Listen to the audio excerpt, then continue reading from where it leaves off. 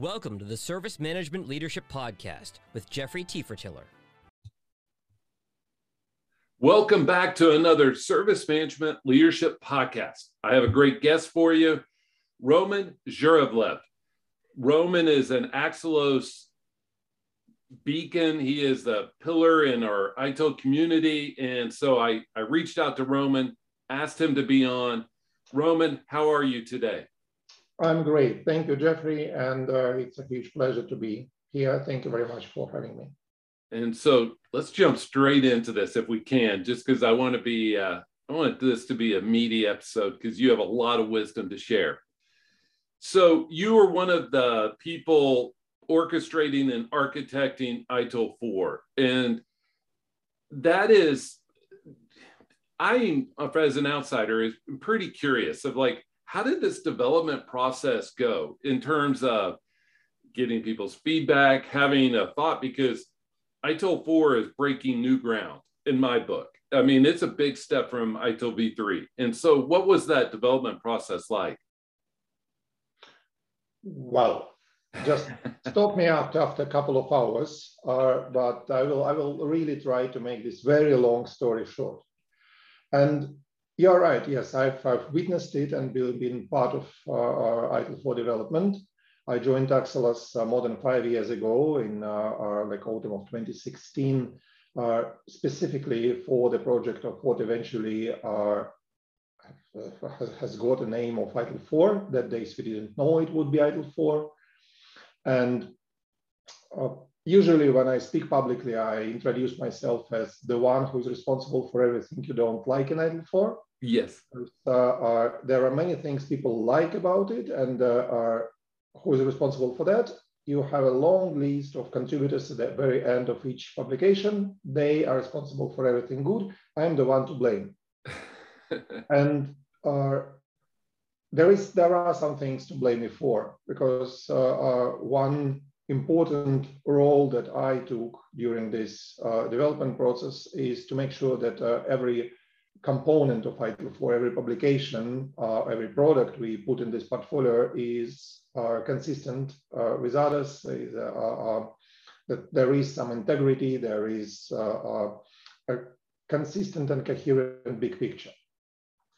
But all started, and this big picture was originally drafted, like penciled and then painted, and maybe even put in some beautiful mosaic of some hard materials by a team of so-called lead architects of the ITIL 4 Foundation. That was a wonderful team, international team. There were days of face-to-face meetings and international travel, and we benefited from all of this, having that team in London mostly.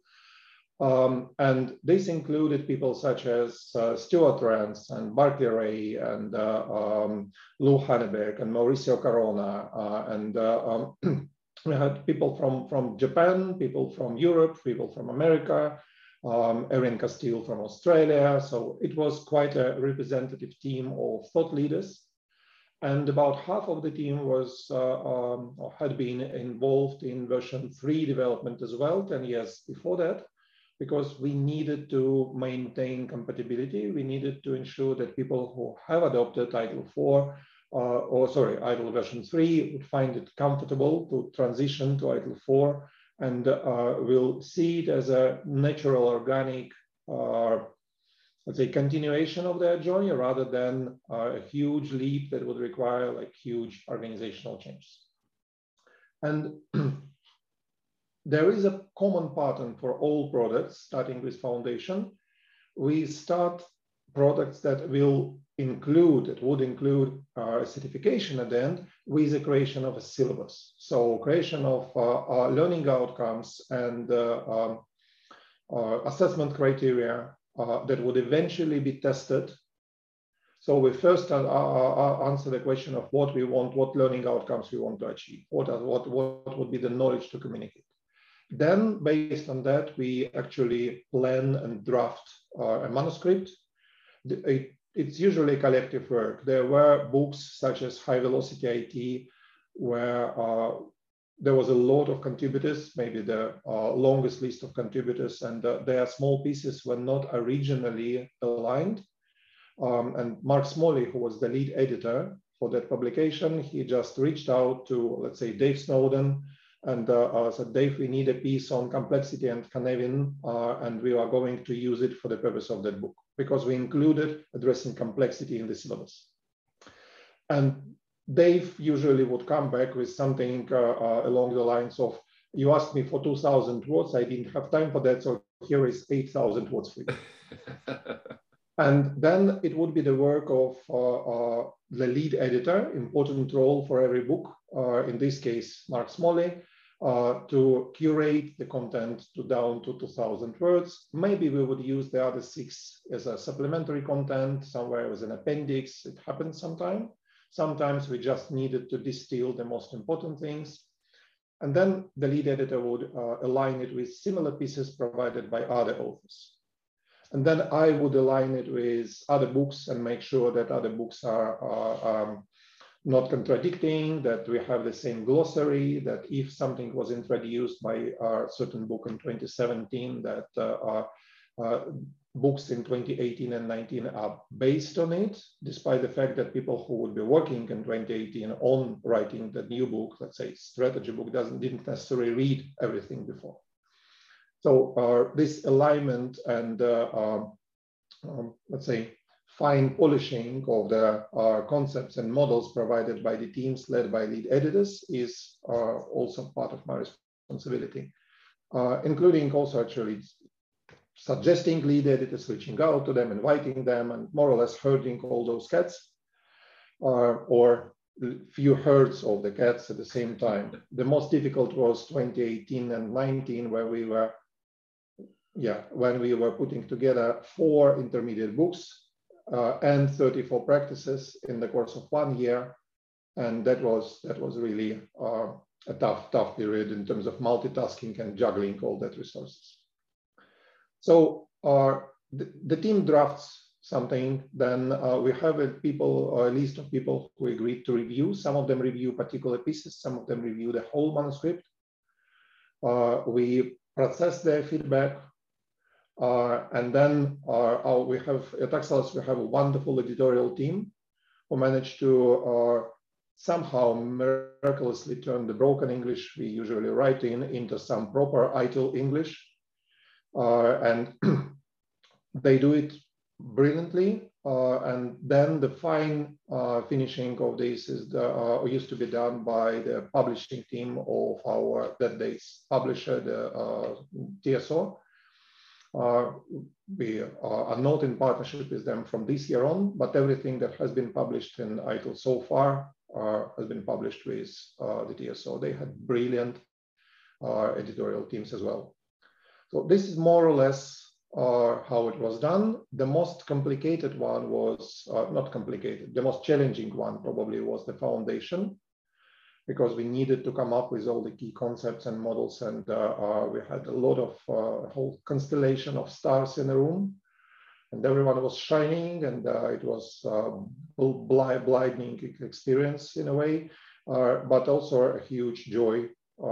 I couldn't imagine before that I would be working together with such giants, in the same room, and sometimes even criticizing them. 2 last books that we published this year or last year in 2021. One on sustainability in IT, another one on the acquisition and use of cloud solutions. They were created in collaboration. So the overall process was the same, but we had important contributors at the lead editor or lead contributors status. One was created in collaboration with DEFRA, which is the UK Agency for Environmental, Food and Rural Affairs, so basically government agency for sustainability in the UK. And another one, the cloud one, was created in close collaboration with AWS and Microsoft. And there were contributors from other cloud providers, but these 2 were the major contributors. And that also required working with people who actually know the subject better than we do, and putting it at the same time in the canvas, in the context of ITIL picture of the universe. which was an interesting challenge again. I bet. And so if I can press in on three things, I was going to say two, but three. I really enjoyed hearing you talk about the syllabus, because if we're going to preach outcomes, we have to know those outcomes. I mean, if ITIL's saying you have to have outcomes, not outputs, then to use an American phrase, let's eat our own dog food or drink our own champagne. We have to make sure we use what we do there. I also, the foundations, I think I appreciate you starting there, because I think that's the hardest conceptually, how those models fit together, whether it's the 4 dimensions, how the service value chain, service value system, how all that fits together. And I'm somewhat tongue in cheek here and seeing the word improve everywhere, right? And, just how all of that fits together, I think is the toughest part for most people. And lastly, I was going to say that David Cannon's been on this podcast talking about the cloud one, and David's a friend of the show. But putting that model together for the service value system, for service value chain, that must have been challenging, I assume. It was interesting. Yeah. In terms of wording, in terms of alignment with accepted or at least formulated our terminology. We had to align it with ISO standards. We had to align it with ITIL version 3. We had to align it with other, let's say, known and adopted sources. Mm-hmm. Or if we allow some misalignment, that we needed a strong justification for that. Similarly, with practices, with the structure of the practices, with the scope, which practices are we going to include, which practices are we not going to include, the naming for them, are they practices or are they capabilities, or why they are not processes, all that terminology discussions. Yes. I'm happy to say that I know the why answers for all those questions, and I believe they're still valid and reasonable. And that's awesome to hear. When I was talking about that, I just meant everybody's a critic in today's world, and everybody is so quick to criticize. And so it leads me to my second question. What were some of the decision points of this creation process? Because there's a lot of smart people in the room with great ideas, and you had some decision points like, hey, I love your material, it just doesn't fit in. I assume there were a lot of decision points. You want to walk us through some of those? There were many. I will just give you a few examples. Okay. I believe it was very important, and it was a lengthy discussion, and it was interesting how we actually came up to with the final list, the principles. Mm-hmm. The principles for ITIL were originally introduced in the Brilliant ITIL Practitioner publication back in 2016. And there were 9 principles, and we reviewed them, and we trimmed the list down to 7, although all 9 are covered there. It's just slight rewarding that allowed us to reduce the number. And it was a principle discussion in all senses of this sentence, and it took a lot, and it was important and interesting. Another important thing that I vividly remember is the content, let's say, the elements of the service value chain are visual representation and their key elements. We wanted to keep it simple enough and at the same time sufficient enough. And it was obvious that there used to be a gap in version 3. If you look at the design transition operation, or let's say flow or cycle, then somewhere between design and transition in the real life, there is supposed to be some development. Mm-hmm. And there was never there.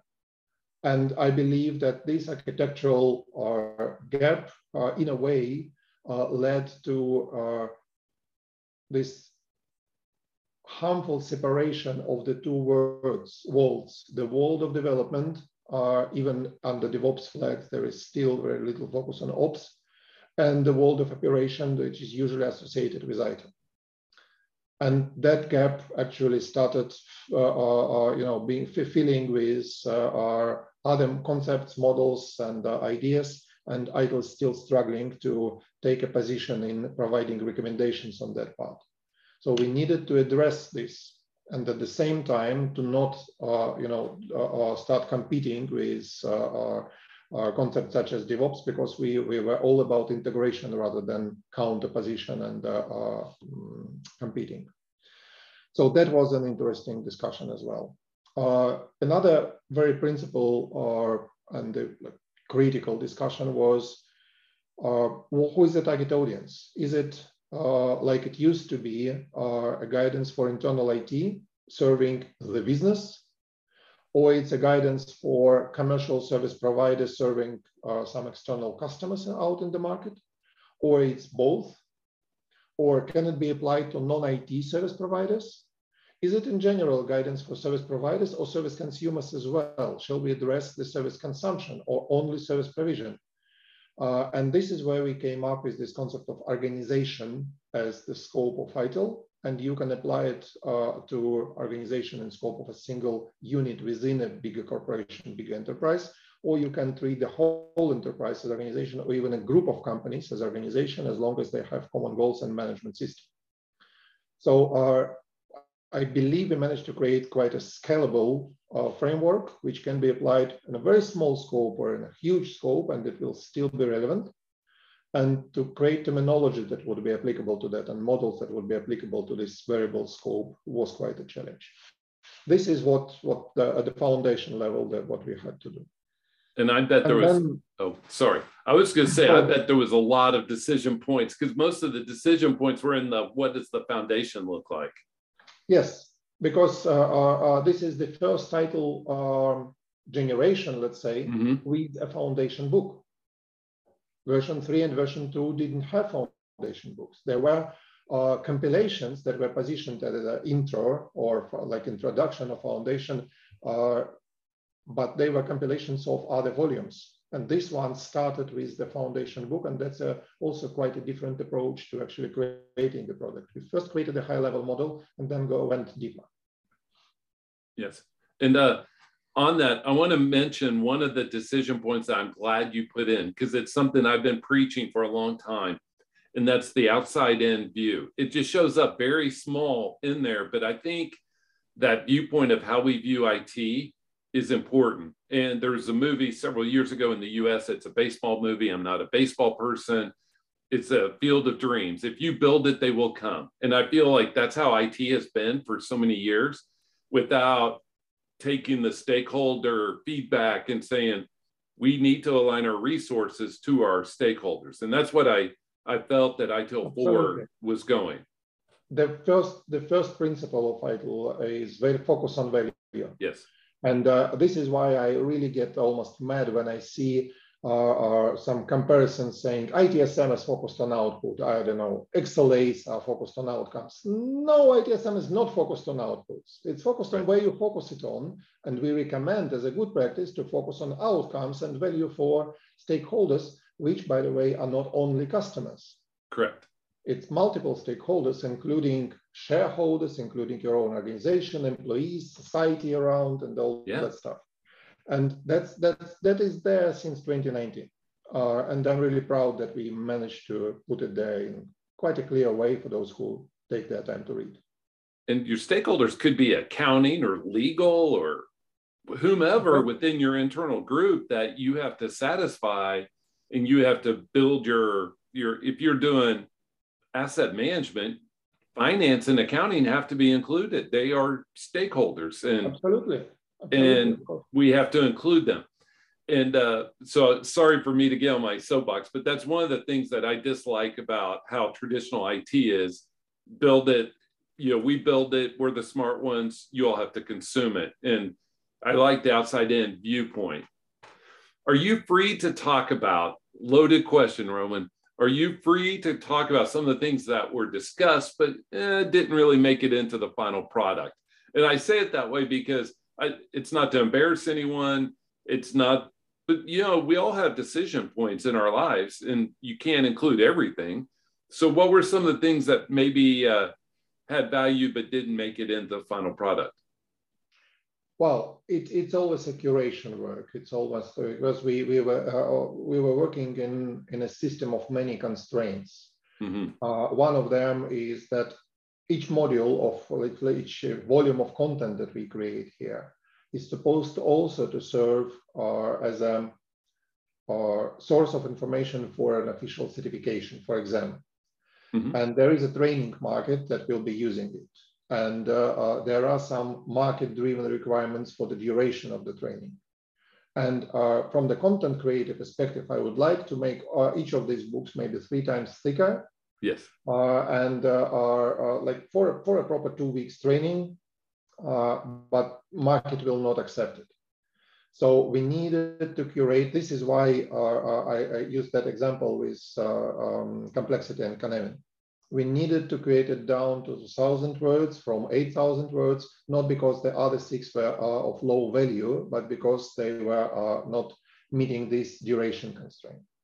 Even with some of the content in the books being non-examinable and not covered by the syllabus, we still have to maintain this balance of the volume to quality to scope to details to everything.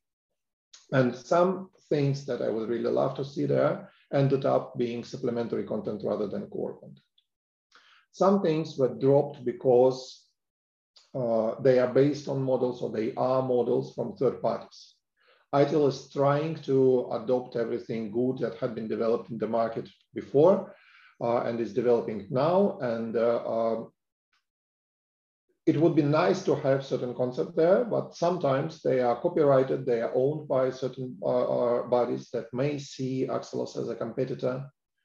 And we, in this case, had to describe certain things without naming them explicitly or without like using the copyrighted names and giving references, but not going too deep because we were not allowed to. There were not many examples like this, but there were a few occasions where this became an issue and we couldn't solve it in a reasonable time and money. There are some concepts that are not named explicitly, but used and described. Maybe I would want them to be described in more details. One is very like raising hype right now is the experience-based economy and experience level agreements.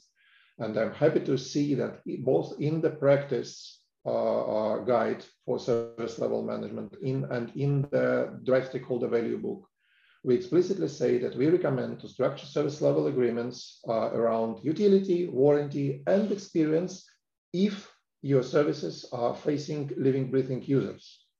Not all IT services are actually user facing. Right. Sometimes they're used by other IT services. If you think of architecture or for infrastructure as a service, it's usually used by other systems and there is no physical or human users are experiencing anything directly from them. They experience them by proxy or for other services on the top. But generally, we do describe what is experience level agreement, how we don't use the term XLA a single time, I believe, or just say something like sometimes called EXLA or just XLA without going into naming and labeling. Sometimes I'm happy we don't do that because we don't want to create new entities without a real need for them. Sometimes I would like to highlight that this is the thing that we are currently discussing. It's already there. We just don't call it, I don't know, XLA in this example. I will not go into other examples because we don't call it.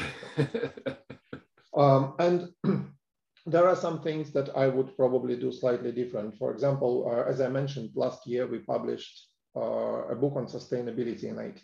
I wished we knew that much about sustainability back in 2018, 17, when we started this work, or involved people who were working on sustainability concepts and had sustainability as a golden thread through all following publications rather than as a separate book probably, or in addition to a separate book.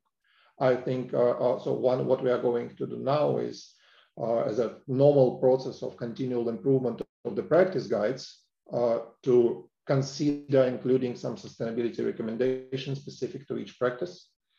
Because we believe it's a very important lens that will be more and more used by organizations either by legal requirements or by goodwill. I agree. And so I want to push in on two things, if I may. One of them, you mentioned experience. I think experience has become a buzzword.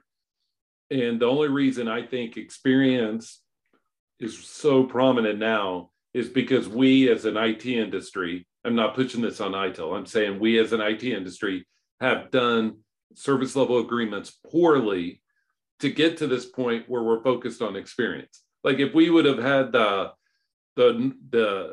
SLA, OLA underpinning contract view before, we would have understand, hey, this is value, we need to focus on it. But since we have SLAs focused on outputs, not outcomes now, we are now both focused to now turn our paradigm towards experience. Is that fair? It is absolutely fair. I also think that like other good ideas, sometimes it is being overhyped, overused, and has a risk of actually, how to put it politely, has the risk of the opposite effect because Yes. It's being overpushed sometimes. And I believe that if we do it by comparing and let's say counter positioning and putting SLAs and service level management and the experience level management as opposites, we will be throwing away the baby with the water all the time. Because it's not because the idea of SLA is bad, it's because we just didn't cook it well. And I have a sticker on my laptop, and when my laptops change, I move the sticker for a few years now. It's a sticker of Gottfried Slow saying that when a measure becomes a target, it ceases to be a good measure. Yes. That's the issue. And that will be the issue with experience as well, if we forget about value that is behind that experience. We have all the risks that we had with measuring, let's say, technology or measuring service. We have all the risks when we try measuring experience without understanding the basics of measurement and without understanding the value. 100% agree. In two parts on there, I dislike the benchmarking of experience because all organizations are unique.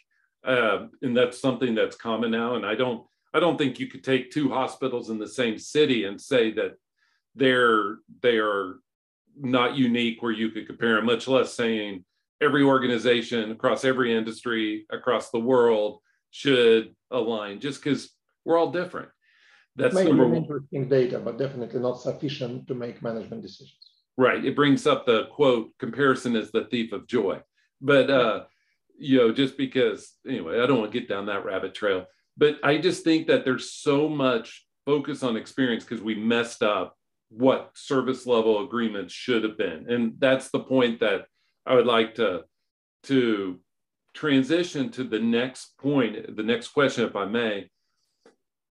It's hard to believe because this pandemic has thrown off all of our timescales. I would be the first one to admit, Roman, we're approaching 3 years, or we may have already passed it, since ITIL 4 was released.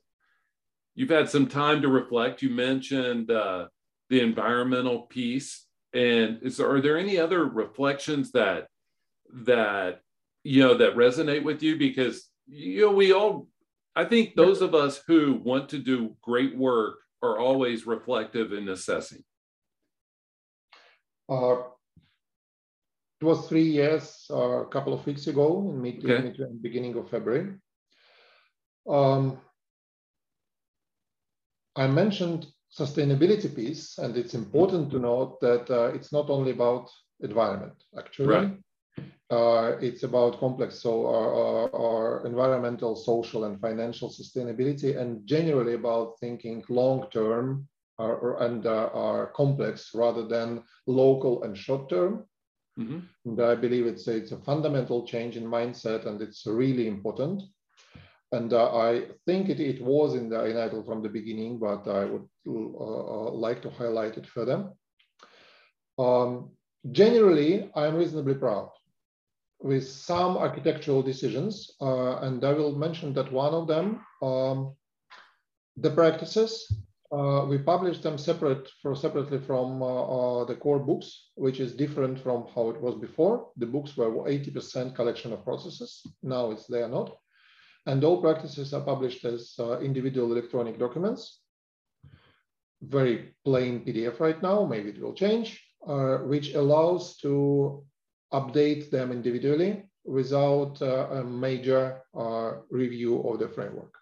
And now after 3 years, we see what we want to update there. We have some plans of updating them. And I'm happy to see that it won't ruin the exam structure, the application. I believe we designed ITIL for more agile development and improvement. The principle is progress iteratively with feedback. And that's exactly what we designed it for the most important and maybe mostly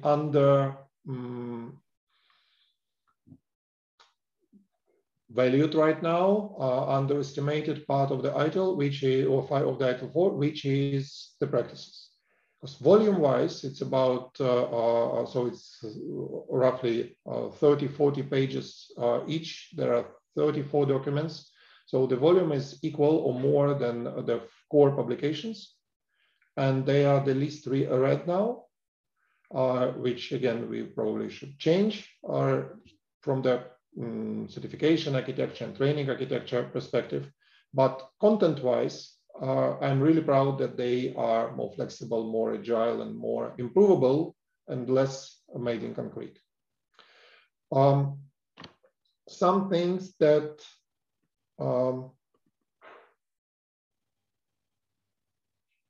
upon reflection probably could be done differently. I will give another example. It's also practice related. As I mentioned, with the consumption of ITIL content, unfortunately, is largely driven by the training market. Yes. In the boldest form, if it's not examinable, it won't be taught. If it's not taught, people will not read it because nobody reads the books. Most of the people, most of the students, they actually get information from ITIL by proxy of their trainers and PowerPoint presentations. It's one of the reasons why PeopleCert, apart from obvious financial reasons, why PeopleCert made the decision of making a book mandatory as part of every exam. So now people at least will have the book. One of the reasons is because there is more in the book than in the training.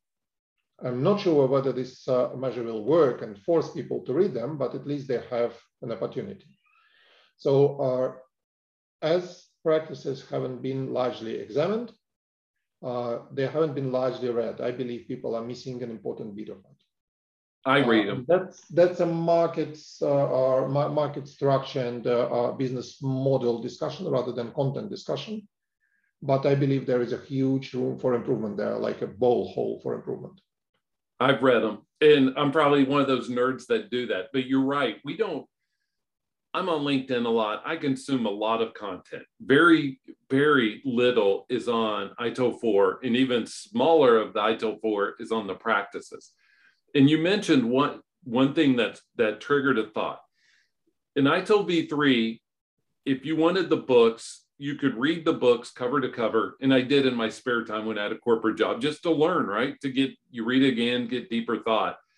These, you're not going to have that luxury of picking up an HBIT book and it including the practices, or they're separate thoughts. And I think that's going to be one thing that's tougher for people to conceptualize, that HBIT may have practices involved, but they're not connected. Not practice guides. Yeah. And so I think that'll give people heartache until they get further comfortable with it. But I believe it's a necessary headache. I believe right. The value of this change is higher than the discomfort associated yes. with this. And I will give you an analogy here. We introduced a concept, finally, also long overdue, a concept of value stream. Mm-hmm. And it's quite obvious that none of the practices are enough to go through the full collection of activities in any valuable interaction. If you think of, let's say, incident management, it usually starts with either monitoring and event management or service desk, depending on how proactive or reactive we are in towards our incidents. Then incident management does some activities. Then very likely it will involve some change management or change enablement, or the way you name it. Maybe some software development, maybe some release management, maybe some deployment. It is likely to end with another monitoring and event management to confirm that everything is fine, and or another service desk activities. And this flow of activities is actually built from elements from different practices. And these major activities are supported by other practices such as configuration, asset management, knowledge management, financial management, you name it, management that provides data and methods and tools for the core flow of this value stream. And when we describe and discuss it in these terms, it becomes very obvious. However, in real life, people still keep thinking within a box of one practice or process or whatever they name it.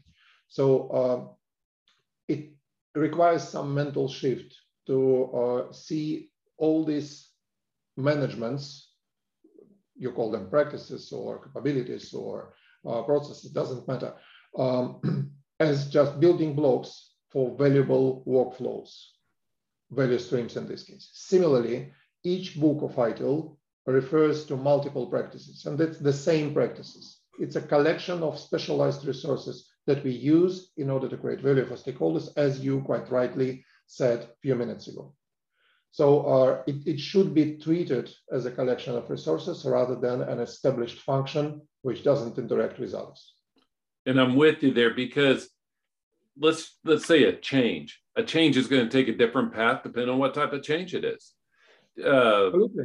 You know, and I think of so we talk value streams, and I think of a stream, different parts of the stream, different times of the year, it's going to take a different path. It's going to alter slightly. And that's the imagery that I always try to give people, that it's a project management people would call it a happy path.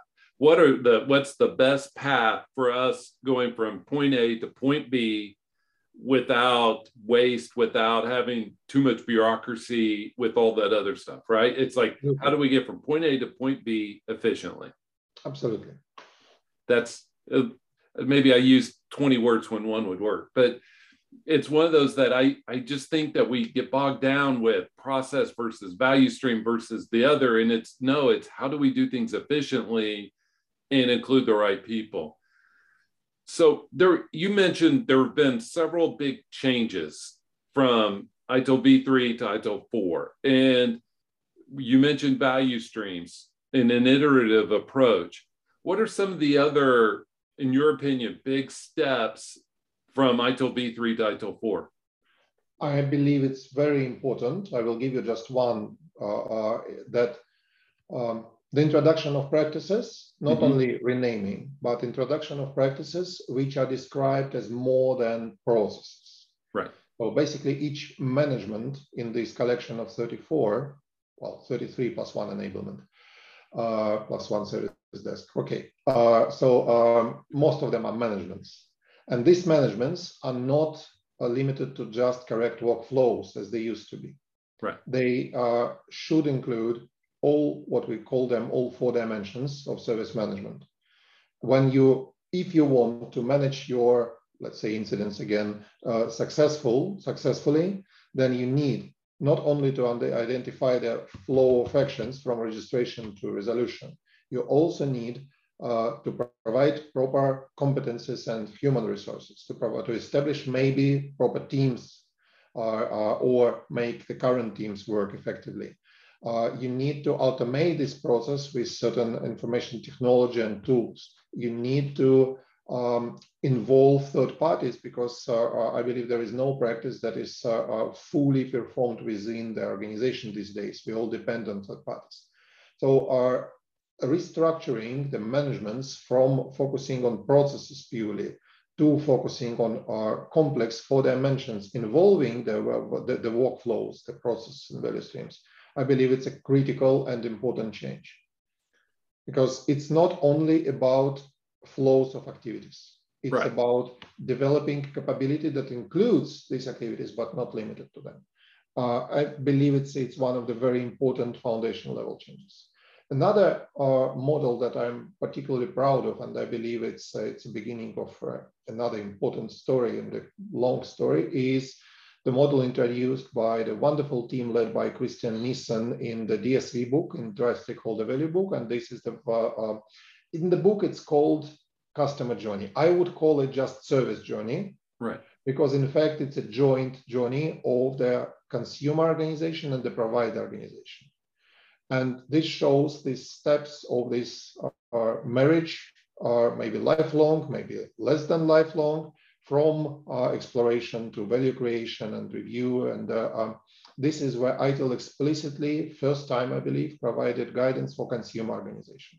And this is why we use this journey to structure the recent cloud book, because the cloud book is the cloud consumer guidance rather than cloud provider guidance.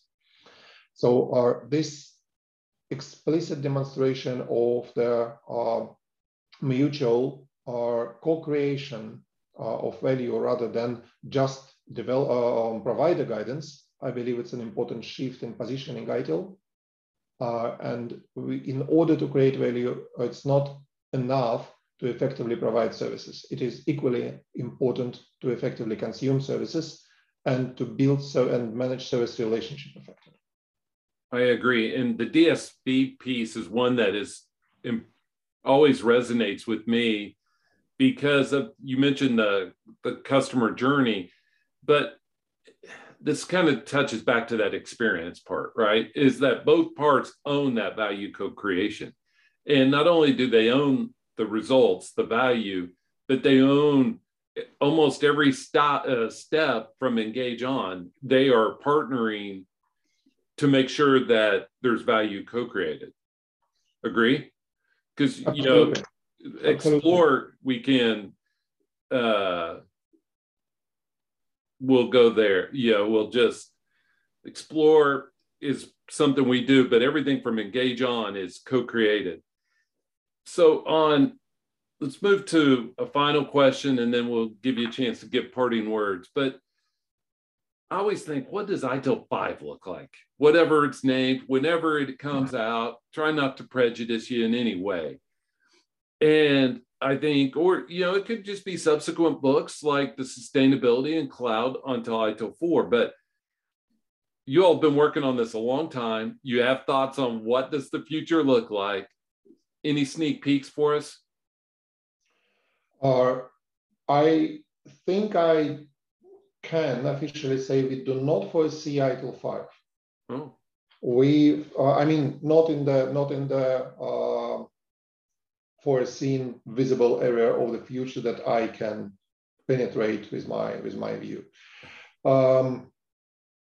There is definitely a plan for there are plans for continual development of ITIL 4, which involves improvement and updates of the current publications. First of all, the practices. As the practices evolve, because things described in other books are a bit more stable, practices are expected to be evolving faster. This is hence the architecture of ITIL 4. And also we do plan to provide more specific guidance, such as the cloud and sustainability one. So I don't expect an architectural review of this in the, let's say, next couple of years, at least, just because I'm not brave enough to look further. And I truly think that we architected ITIL 4 in a way that it will be able to develop iteratively, and when it will be renamed, or when something will be named ITIL 5 or given some other fancy name, it will be not because there will be a major architecture review, but because there will be enough of cumulative changes to present it as a new product. And it may be driven more with marketing rather than with the content. I have this, I hope it will be like that. I hope we created it to last, but not just to last being frozen, but to last and develop. Yep. And so I don't foresee ITIL 5 in any reasonably close future, because ITIL 4 has the potential for development.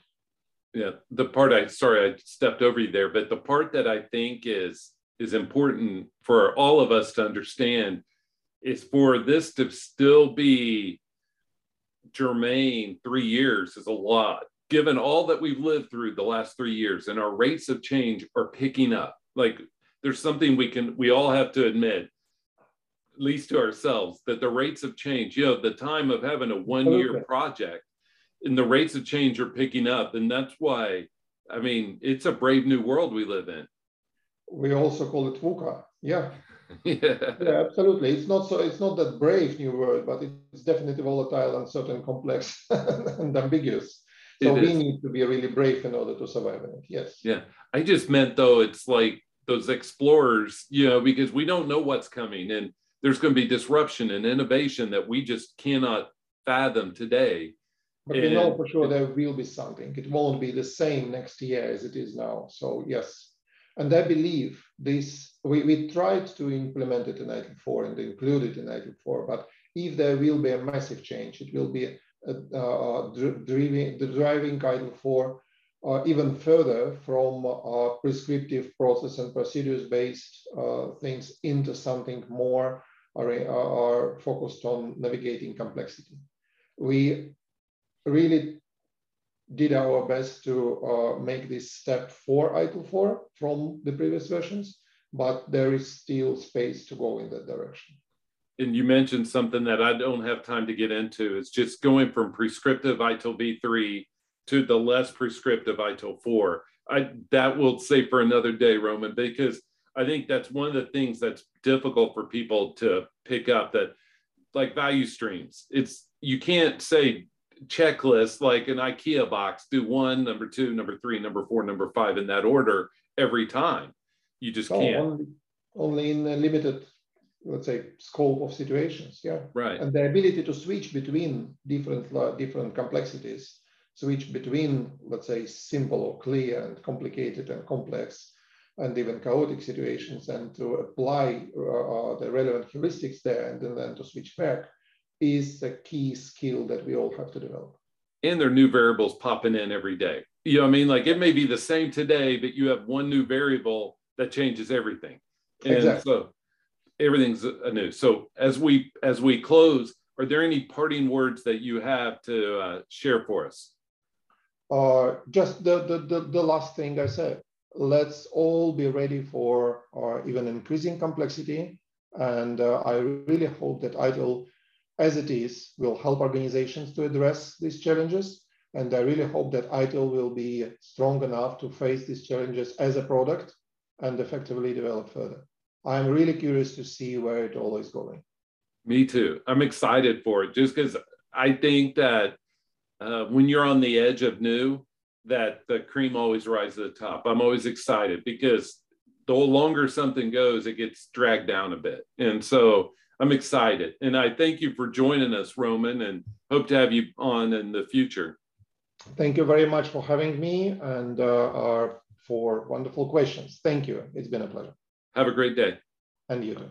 Bye.